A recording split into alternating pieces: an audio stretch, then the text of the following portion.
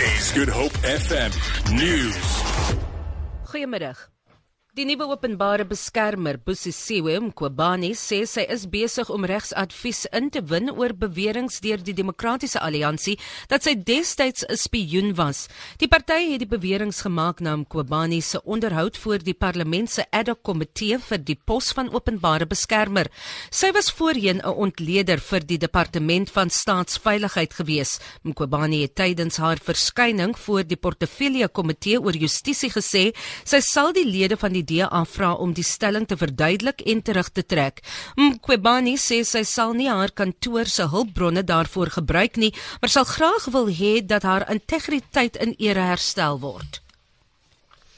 'n Groot groep studente is by die Universiteit van Wes-Kaapland byeen vir terugvoer op 'n memorandum van 40 eise wat hulle maandag aan die bestuur oorhandig het. Die eise sluit gratis tersiêre onderrig in en die afskryf van studieskuld.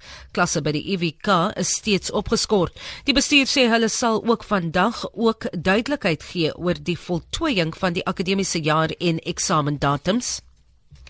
Die parlement se kommunikasiekomitee sê die getuies wat geroep sal word om te getuig in die ondersoek na die SAIK-raad se geskiktheid sal voormalige senior werknemers insluit wat geskort of afgedank is.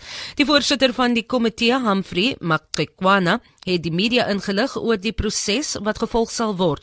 Mkhwebane sê getuies word ingesluit omdat dit belangrik is om die bewyse wat hulle ontvang te balanseer. Thaise burgers staan tou by salonne om tatoeëermerke aan te bring ter ere van die land se gestorwe monarg.